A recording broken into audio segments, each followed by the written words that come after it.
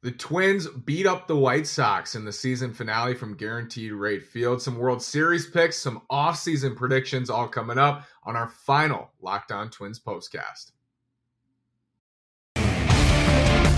You are Locked On Twins postcast, part of Locked On Sports Minnesota, your team every day.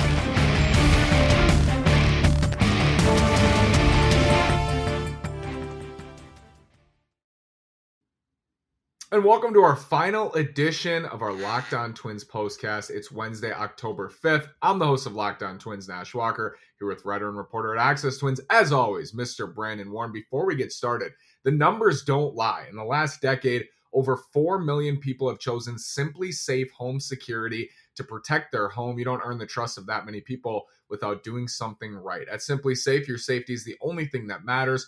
I know because we use SimpliSafe. They protect you with cutting-edge security technology powered by 24/7 professional monitoring agents who always have your back. Go over to SimpliSafe and check that out. Brandon, the season is over. Twins finished 78-84. Luis Arraez wins the batting title. Kind of a bittersweet day. For sure. And when I think of the most frustrating Twins teams of maybe not my lifetime, but definitely since I've been covering them, writing about them, this one and 2018 are going to be pretty up there. And they both resulted in 78 and 84 records. Now, this one probably won't result in the manager getting fired like it did back then with Paul Molitor, but it is certainly going to cause this team to take some stock into what they have to change, because if they would have lost today, it would have been 50 road losses. They've just got so many things they have to tighten up that, just need to be fixed. But one of those things that's not needing to be fixed is, Luis Arraez winning a batting title, first Twin to win a batting title since 2000 Mauer? Yep. First one since they've had some good left-handed hitters in the team's history, a lot of them, and Luis Arraez is part of that group. Let's get some predictions from you, Brandon, as we go into another offseason for the Twins. First, I want to know who you got in the World Series and who do you think is going to win the World Series and how many games? So I feel like it's easy to best teams, but you think about the NCAA tournament and it's never all the ones. So I'm hopping on Team of Destiny, Seattle on the American League side. And on the National League side, I am going with the Dodgers, but I want to go with the Cardinals. So I'm going Dodgers just because I think they're so good this year. They've just beaten the crap out of everybody. So I'm going to say Mariners, Dodgers, and it's really for no good reason because I'm going to look like an idiot here in a month when it's Guardians and Braves or something like that.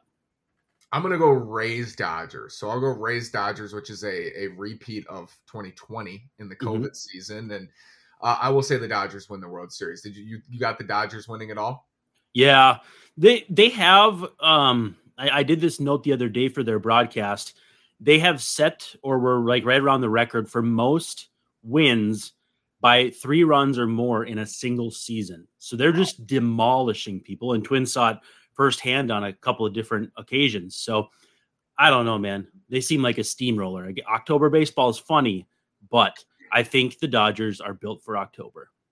I'm excited to see what happens here in the playoffs. So Twins have a big offseason ahead. We know that. Brandon, if you had to bet, $1,000. You had $1,000. You had to put it on one player. You are not certain, but most confident the Twins are going to sign in free agency. You know this front office. You know their tendencies, and you know this market. Who would you put that $1,000 on?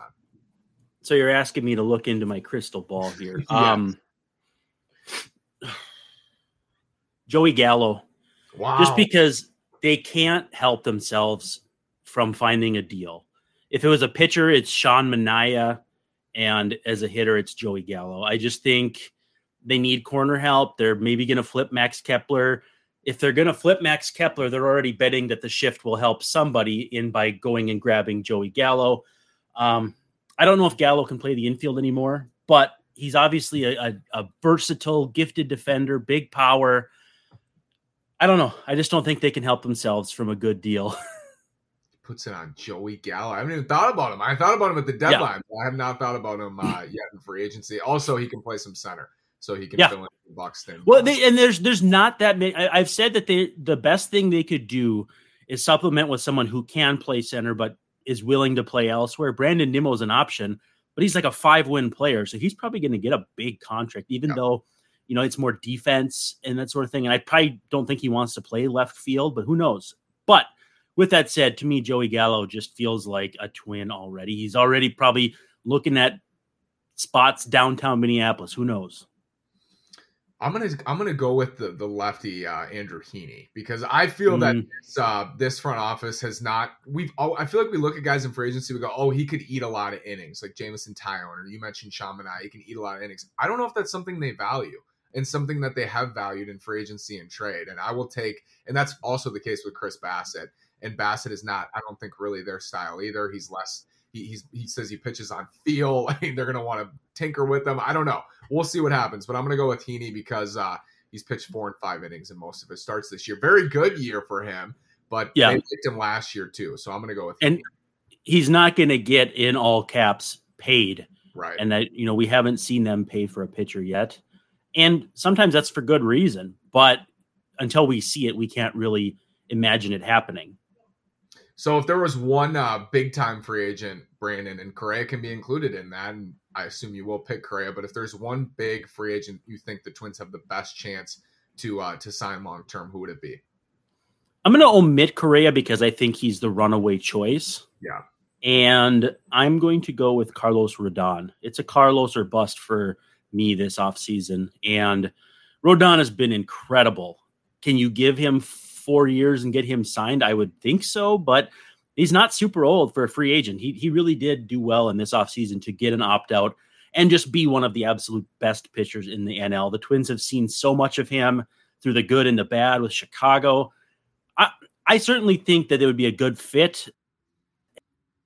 And if they're ready to give big years and go with the guy who will for sure be your number one, and then you can slot Gray, Malley, Ryan, and Ober, or whoever else I'm forgetting, because I'm certainly forgetting somebody. That gives you so much rotational depth that you have a chance to hang with Cleveland, assuming that your offense, can answer the call next year. And that's mostly just getting guys healthy. Another bigger question for the Twins. Who is your starting third baseman in 2023, Brandon? It's Gio Urshela for now. Unless someone comes calling a contender who needs that glue guy third baseman type. And I'm looking, I can't really see anybody who would go after him immediately. Yeah. But if someone comes calling and they offer them something decent, then I probably would do it and then just move Miranda over there. I think Royce Lewis might be my third baseman long-term. I think he's got the arm. I think he's got the athleticism. But with that said, for me right now, if I'm a betting man, bet online, I'm going with Urshela. And who's at first base in that case? Is it Arise, Miranda, platoon? Or AK, right? I'm going to go with Miranda. I just think with what he's shown so far, you can't leave him out of this in the sense of a starting job. I mean, obviously, the way Rocco mixes and matches, if it's a righty and they have gone out and gotten Jose Abreu, that maybe changes a little bit. But I think I'm going Jose Miranda and Urshela. I'm going status quo. So I want to pull up and finish with this because this will be the biggest question of the offseason will be Correa's status. And I like that you said it's a Carlos or bust. And we're going to come back to that because I agree with you on some level about that. Correa, just a quick snippet of his quote. He said, "My wife loves it here, loves it in Minnesota. She's very happy there. My wife's happiness is my happiness. If everything is good at home, then it reflects on the field. That's something I take dearly into consideration. But at the same time, I want to make sure that my son and my family are taken care of." And then he finishes it off by saying, "Hopefully the Twins can see the player that I am, the person that I am, the passion that I have for this game, and the love that I have for this game, and we can get into some serious conversations." Any changes for you, Brandon, after hearing his quotes today in the last couple of weeks about his free agency? No, I think there's a number the Twins have to meet if they get him that year. He gave the Twins a year to wow him, to wine him, to dine him, whatever you want to say. And I think it went about as well as could be expected in terms of at least integrating into a new city and feeling like he could live there for the next 7-8 years. With that said, unfinished business on the field, which he's a smart guy. He knows that people were hurt. He knows that a lot of rookies came up and kind of got thrown into the fire. He's a smart guy. So I don't think he's going to say, oh man, stick with the Twins. I'm giving myself another decade of 85 lost seasons. It's not anything like that. With that said, I had a friend who texted me and said, what do you think the odds are of the Twins keeping him? And I said, probably like 35%, just because that's a really good percentage when you consider against the field. It's like when you look at the Dodgers and it says they have like an 18% chance to win the World Series. You're thinking, that's pretty low. Well, yeah, but it's against like 15 other teams. That's really high. I think the Twins are in the driver's chair or driver's seat, driver position to bring him back. They know what it's going to take. They know how many years. Just got to get it done. I'm hopeful, but I'm also thinking if Xander Bogaerts and a pitcher sign for the same amount of money as Correa does, that might be better for the team. So I don't know. I'm excited to see what happens. I just a little anxious too. Big winter ahead for the Twins from this front office for the organization. Follow Brandon on Twitter at Brandon_Warren. He'll have Access Twins coverage, I'm sure, throughout the offseason, breaking things down for you. And it's been a pleasure. We'll do it again, hopefully, in the future in some capacity. I want to thank everybody for watching this year, whether you watched 1, 10, 15, 20. I know we both had a blast doing it. So thank you, Brandon, and thank you, everybody, for tuning in. You are Locked On Twins Postcast, part of Locked On Sports Minnesota.